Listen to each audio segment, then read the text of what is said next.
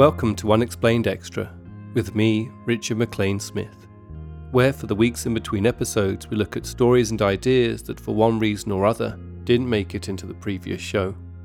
In last week's episode, Ash on the Floor, we traced the extraordinary tale of Stefan Michalak, who in late May 1967 claimed to observe two unidentified flying objects while prospecting in Whiteshell Provincial Park in Manitoba, Canada. Michalak's incredible claim, which would become known as Canada's best documented UFO case, was investigated by both the Royal Canadian Mounted Police and the Royal Canadian Air Force. For many, it is the involvement of the Air Force that is most intriguing about this particular case. It suggests there was a willingness at quite a high level to at least entertain the notion that Michalak might well have seen an unusual aircraft of which the Air Force had no record. We might assume this was due in part to the heightened tensions of the Cold War and the paranoia of the Canadian and their allied governments over the technological capabilities of the Soviet Union. But then again, perhaps, given the peculiar events that occurred one night over Lake Superior back in 1953, there was good reason for the Royal Canadian Air Force to keep an open mind when it came to tales of mysterious, unknown aircraft.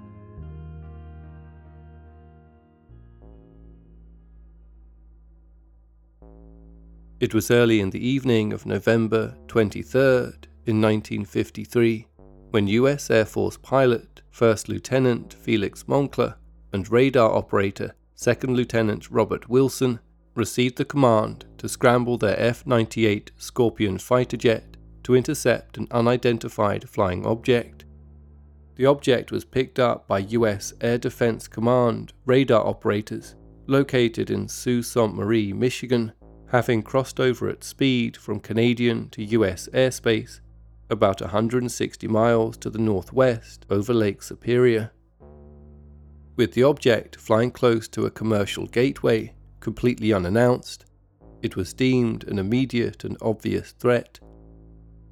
27-year-old First Lieutenant Felix Moncler had served during World War II and later joined the United States Air Force as an officer pilot trainee.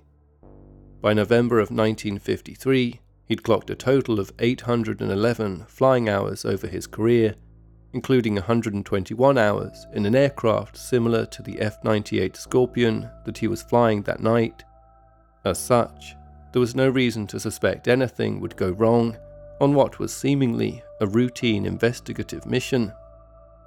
However, once in pursuit of the object, Moncler and Wilson had great difficulty in tracking it with their onboard radar due to the frequency with which it kept changing course.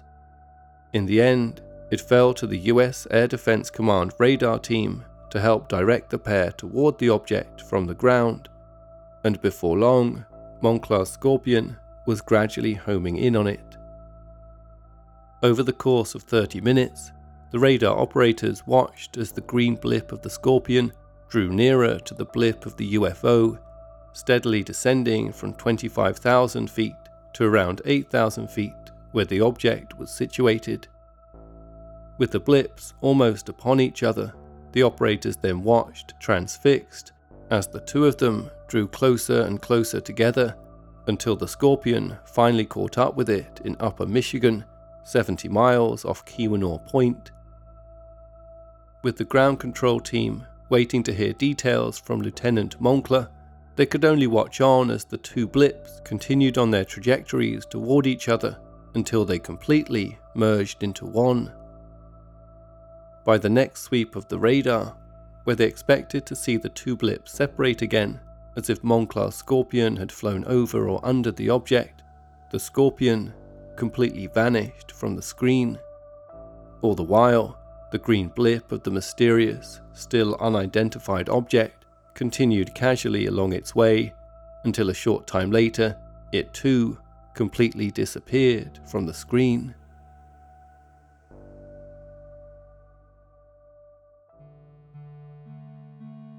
As furious efforts were made to establish communication with Lieutenant Moncler, it was obvious to all those present that the only reasonable explanation for the Scorpion's disappearance was that the plane had crashed somewhere in Lake Superior.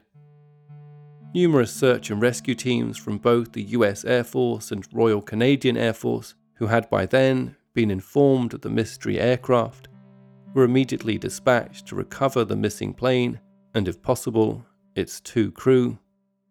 Although it was unlikely, there was still some hope that the men had successfully bailed out of their aircraft or had been able to complete an emergency landing on water.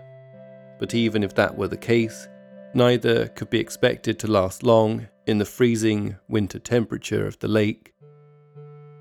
The search continued throughout the night as efforts were kept up to try and make contact with the missing Scorpion. However, with it being nighttime and with visibility low due to an intensifying snowstorm, the search was eventually called off until the morning. And though it continued at first light, it wasn't long before it became clear that they would not be finding First Lieutenant Moncler and Second Lieutenant Wilson's Scorpion anytime soon, with it assumed to have either broken up entirely or sunk to the bottom of the lake, taking Moncler and Wilson with it.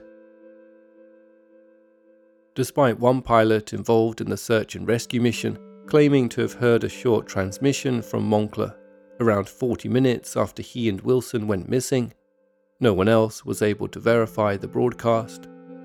The following morning, the first official statement regarding the incident was published in an early edition of the Chicago Tribune under the headline, "Jet, 2 aboard, vanishes over Lake Superior," with the US Air Force stating simply that Lieutenant Moncler's plane was followed by radar until it merged with an object 70 miles off Keweenaw Point in Upper Michigan.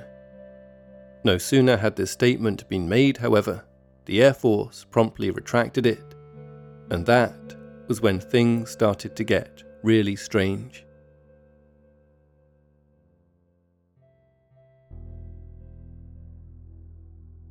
With the first statement retracted, a new statement was promptly released by the US Air Force. Moncler's Scorpion hadn't merged with the object at all, they said, but had in fact succeeded in its mission to intercept the UFO, which had by then been formally identified as a Dakota or Royal Canadian Air Force C-47 aircraft that had innocently veered 30 miles off course, and since it was unaware of its position, it had not informed the US Air Force accordingly. Moncler and Wilson's Scorpion had then tragically crashed on their return from completing the mission, with a suspected pilot error being the most likely cause. First Lieutenant Moncler was said to frequently suffer debilitating bouts of vertigo, a little unusual for a professional fighter pilot to say the least, and it was this that had most likely been the main contributing factor to the presumed crash. Only, no sooner had this explanation been given, Lieutenant Moncler's wife was being given a completely different account of events, being told instead that her husband had crashed into the lake after a mid-air collision. Things only became even more murky when the Royal Canadian Air Force weighed in with their own assessment, declaring rather alarmingly that they had no record of a Dakota plane or any other Canadian Air Force plane in the area at the time. That the wreckage of the Scorpion was never recovered only added to the mystery. And so, without a formal conclusion to the tragic event, speculation naturally grew as to what exactly had happened on that cold November evening, and there were no shortage of theories to plug the gap.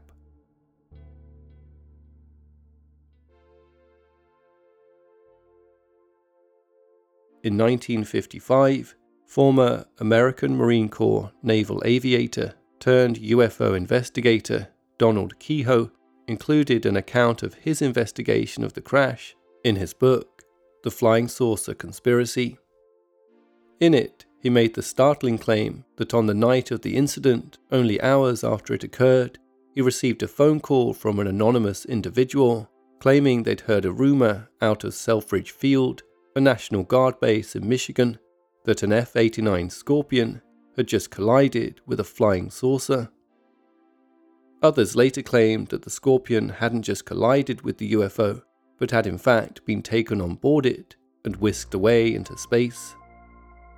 Years later, the National Investigations Committee on Aerial Phenomena, of which Donald Keyhoe was a member, attempted to access the official records relating to the Lake Superior incident, only to find that all mention of it appeared to have been completely removed. The US Air Force's own unit for analysing military intelligence, the National Air and Space Intelligence Center, when asked about the incident, stated that there is no record in the Air Force files of a sighting at Kinross Air Force Base from where the Scorpion was dispatched on November 23, 1953. There is no case in the files which even closely parallels these circumstances. The bodies of First Lieutenant Felix Moncler and Second Lieutenant Robert Wilson, along with their F-89 Scorpion, remain missing.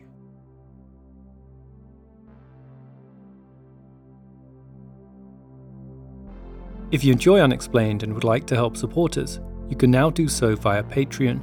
To receive access to ad-free episodes, just go to patreon.com/unexplainedpod to sign up. Unexplained the book and audiobook, featuring 10 stories that have never before been covered on the show, is now available to buy worldwide. You can purchase through Amazon, Barnes & Noble and Waterstones, among other bookstores. All elements of Unexplained, including the show's music, are produced by me, Richard McLean Smith.